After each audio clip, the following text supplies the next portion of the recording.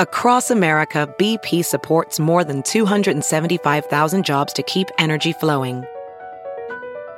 Jobs like building grid-scale solar energy in Ohio and producing gas with fewer operational emissions in Texas.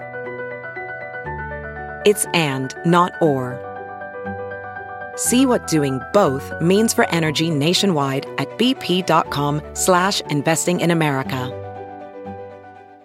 Have you heard you can listen to your favorite news podcasts ad-free? Good news. With Amazon Music, you have access to the largest catalog of ad-free top podcasts included with your Prime membership. To start listening, download the Amazon Music app for free or go to amazon.com/ad-free news podcasts. That's amazon.com/ad-free news podcasts to catch up on the latest episodes without the ads. Welcome to The Refresh from Insider, presented by WebEx by Cisco. I'm Dave Smith. And I'm Rebecca Ibarra. It's Wednesday, July 6th, and we're the podcast that updates whenever there's news, all day, every weekday. Here's the latest. The man who shot and killed LA rapper Nipsey Hussle has been convicted of first-degree murder. Eric Holder Jr., not related to the former Attorney General, shot Hussle and injured two others back in 2019. His trial had been delayed in part by the pandemic. Hussle had just been nominated for a Grammy before being shot, and he was a beloved champion of Crenshaw in South LA, a neighborhood that's been often maligned. An extraordinary political drama is taking place in Britain. Prime Minister Boris Johnson is refusing to step down, even though scores of senior cabinet ministers and top aides from his own Tory party have resigned in protest over the last day. Johnson has been engulfed in scandals, and most prime ministers in his situation would stand aside and let their party pick a new leader. But Johnson sounded defiant in Parliament today. But frankly, Mr. Speaker, the job of a Prime Minister in difficult circumstances when he's been handed a colossal mandate is to keep going. And that's what I'm going to do. If Johnson won't step down, the Tory party might be forced to change its rules to dislodge him. The House January 6th committee has reached a deal with former White House counsel Pat Cipollone. He reportedly tried to stop Donald Trump's efforts to overturn the 2020 election results, and his name came up frequently in former White House aide Cassidy Hutchinson's testimony last week. You may remember her quoting Cipollone saying if Trump went to the Capitol on January 6th, they'd get charged with, quote, every crime imaginable. Cipollone will testify in a closed session, but it will be taped. Insider has found dozens of examples of Republican lawmakers who vehemently oppose abortion, investing in companies like Tesla, Netflix, and Starbucks that publicly support abortion rights. Insider's Dave Leventhal says Marjorie Taylor Greene and her family, for example, have more than $500,000 in these companies, putting them in a tight spot with their traditional supporters. We spoke to some anti-abortion groups that basically said, divest, get rid of these investments. And it remains to be seen at this point whether lawmakers on the Republican side are going to dump stocks in companies that have said already that they are going to fund abortion travel out of state for their employees. Over 1,000 prominent black women have sent a letter to President Biden demanding his administration make a deal with Russia to bring home WNBA star Brittany Griner. Leaders in sports, business, politics, and entertainment say Griner is, quote, enduring inhumane conditions while on trial in Moscow for alleged drug trafficking charges. Russian media has suggested a prisoner swap involving Griner and a Russian arms dealer currently serving a 25-year sentence in the U.S.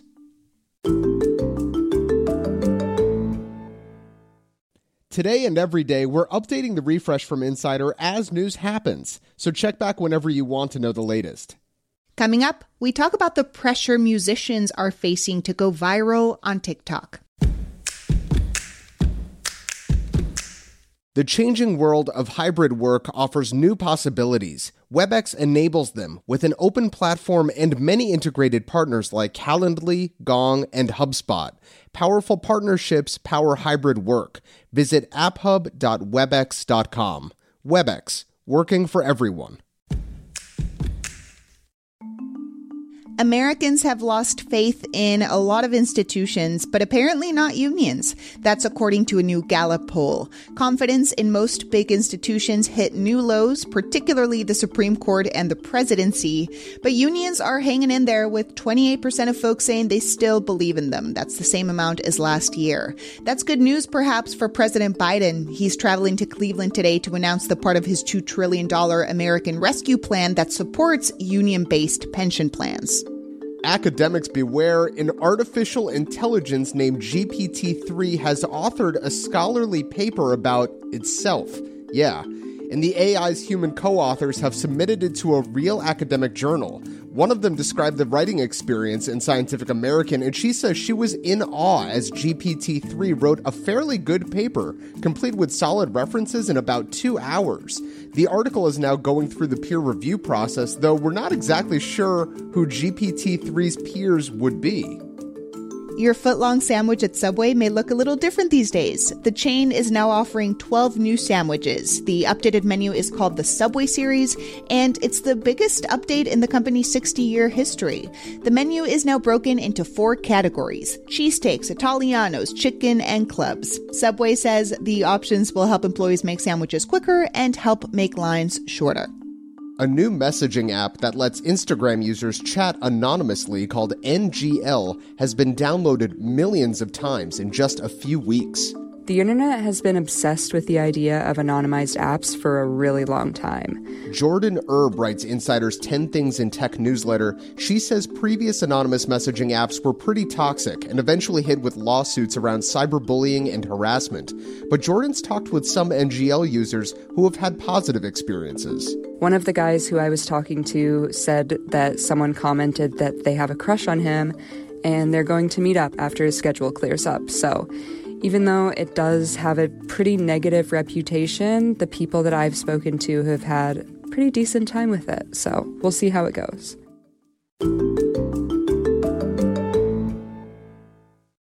The music industry is always evolving to reflect the times, and the latest shift shaking things up involves TikTok. The social media platform has a growing grip on the industry, and it's changing the way new music is discovered. But as artists are expected to pump out TikTok content, many are starting to feel exhausted. And Insider's Dan Whately is here to talk about it. He writes about social media and the music industry. Dan, why do artists rely on TikTok so much?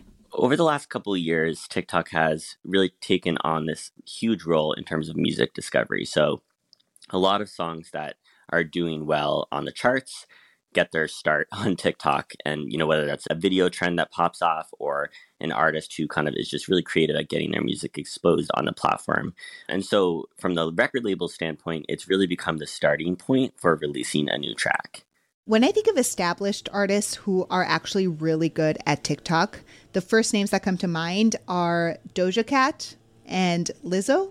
Yeah, Lizzo's a great example, as is Doja Cat. Lizzo makes kind of like vegan cooking videos. I'm going to baste in Earth Balanced butter, and guess who has fresh rosemary growing in her freaking garden?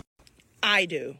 Doja Cat will make these very personal videos about her day-to-day life and how she's feeling. The craziest thing is I had this dream that I was a farmer, right?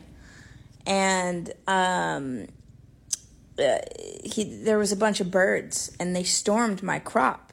And I think those are both great examples of how artists are making content for TikTok that's not necessarily directly about their music, but it's a great way for them to build their audience and eventually to get, attention to songs that they're releasing.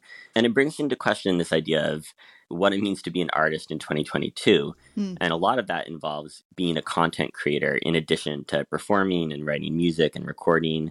But not everyone is having a great experience on TikTok. So based on your reporting, Dan, what have artists been saying about their frustrations using the app? Part of it is that, when TikTok first started taking off in the US, it was kind of at the beginning of the pandemic. A lot of artists were not performing in person. And so they logged on to TikTok and they had a lot more time on their hands to make creative videos and join in on trends.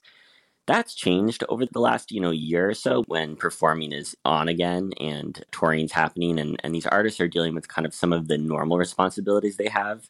And they just have less time to make content. Recently, a handful of artists have spoken out feeling that they are being kind of forced to make TikTok videos or suggesting that their labels are asking them to make TikTok videos. We had, the artist Halsey make a TikTok post saying that their label was pushing them to make their song go viral before it was released. In May, the music artist JoJo posted a video on TikTok where she actually sang a little song about how she felt record labels pressure artists to try to go viral. Make your shit go viral and then maybe we'll support it. If you do our jobs for us, then you might be rewarded. So there has been, some artists that are speaking out about feeling tired and feeling frustrated that they have to make TikTok posts. Totally. Now, on the flip side, it seems like TikTok is a great way for up-and-coming artists to get discovered. I mean, there are so many examples. There are hundreds of examples of artists who have started making music on TikTok, and then that's helped them get attention either from a label or they've stayed independent. So it's a really important tool for up-and-coming artists. I don't think that anyone would dispute that. In fact, Taylor Upsall, who I spoke to for my most recent story, had a really big TikTok moment in late 2020. It led to a ton of new listeners on her music on Spotify and Apple Music. Eventually, she told me it led to kind of a boost in concert ticket sales. And so it can be a huge thing for artists, even if they're, tired of having to balance, the creative process with also making TikTok videos. Is this similar to any other historical shift in the music industry? There's always been evolution in terms of how people discover new music. We had radio, and then we had the rise of music videos and MTV, and then, that shifted to things like YouTube, and then short form video, which cropped up in the last couple of years, is kind of the next stage of that. So do you think this, latest trend will last, or is it just a fleeting moment in an ever-changing music industry? I think it will last for the short term, but there's always something new, Mm-hmm. and it's impossible to predict what that will be.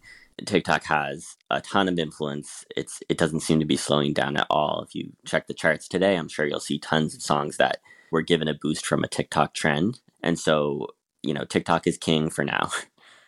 Dan, thanks for chatting with us. Thanks so much for having me. Dan Whateley covers social media and the music industry for Insider. Make sure to follow The Refresh from Insider on Apple Podcasts, Spotify, or wherever you listen to podcasts. And please leave a rating and review. It helps other people discover the show. You can also just tell your smart speaker to play the Refresh from Insider podcast. I'm Dave Smith. And I'm Rebecca Ibarra. Talk to you soon.